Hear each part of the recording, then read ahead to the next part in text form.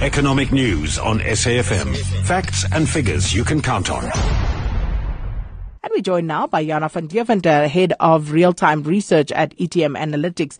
So the main event on the domestic market yesterday was Speaker Baleka Mbete's announcement that the no-confidence vote in President Jacob Zuma will be done by secret ballot today. So what sort of impact did that have?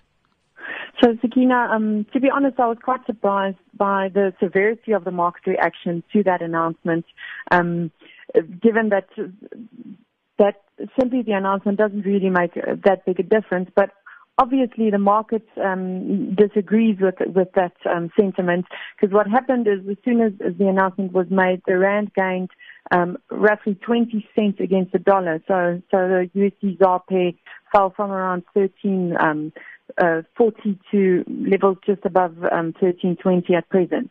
And this is telling us that market players are clearly speculating about the outcome of the no-confidence vote today, given that the ballot will be done in secret. Now, we still think that the probability is quite slim that Zuma will be ousted, if you want, via such a no-confidence vote. We need to keep in mind that this is the seventh time that a no-confidence motion is brought against the president.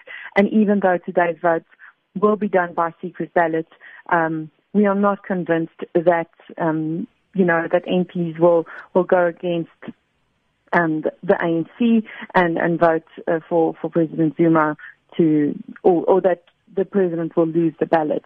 However, let's say that President Zuma does lose the ballot today.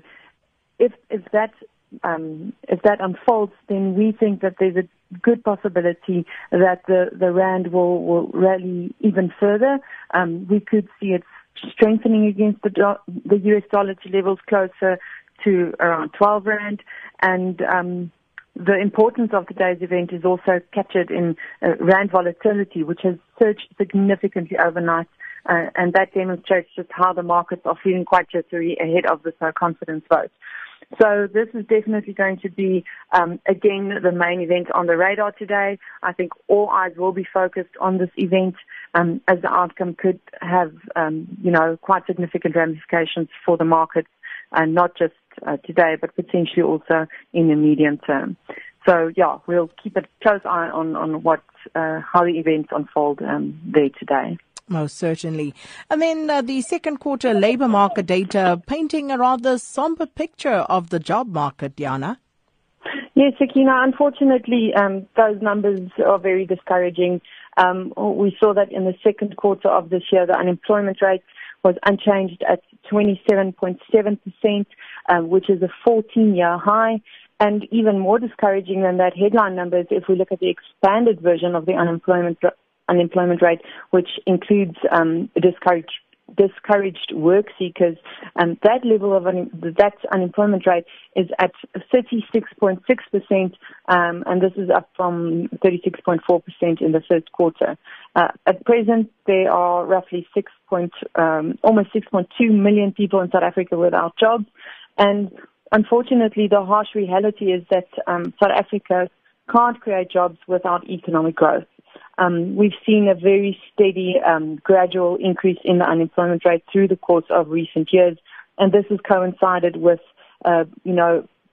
a gradual deterioration in economic activity. We've seen investment into crucial job-creating sectors such as mining and manufacturing has been on a steady decline. We continue to contend with structural issues in terms of the labour market, which includes skill shortages, labour laws which are simply not conducive to broad-based hiring, and then also an education system that is essentially failing South Africans, So it's a combination of structural issues as well as cyclical issues that are exerting pressure on the labour market. And unfortunately, until such a time that we see significant and widespread policy reforms, we really don't see that much scope for the labour market to gain traction as the economy is likely to continue to underperform.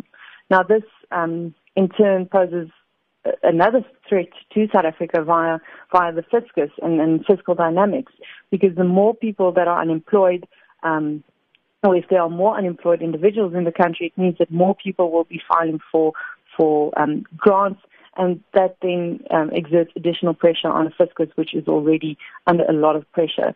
So the labour market data really, it's not a pretty picture at this point in time, and we really do hope to see more concerted efforts from government to target economic growth and really implement the policy changes required to kickstart the South African economy. And Jana, where will the focus rest in the session ahead? Okay, so as mentioned earlier, the main focus today will be on that secret ballot, the no confidence vote against President Zuma, but maybe also just worth pointing out that we've got the monthly SACI Business Confidence Index, that's the South African Chamber of Commerce and Industry, and that Business Confidence Index will possibly also shed some light on why we are seeing such a high level of unemployment. We've seen this index has been on a very steady decline since the first quarter of 2011, and it reached a low point in the fourth quarter of last year.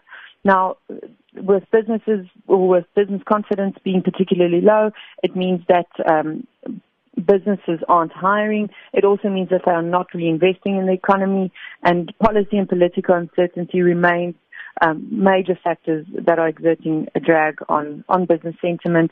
And again, we really do need to see political and policy reforms to restore confidence in South Africa's business sector and to boost investment appetite, which could ultimately generate stronger economic growth and then boost hiring in the private sector.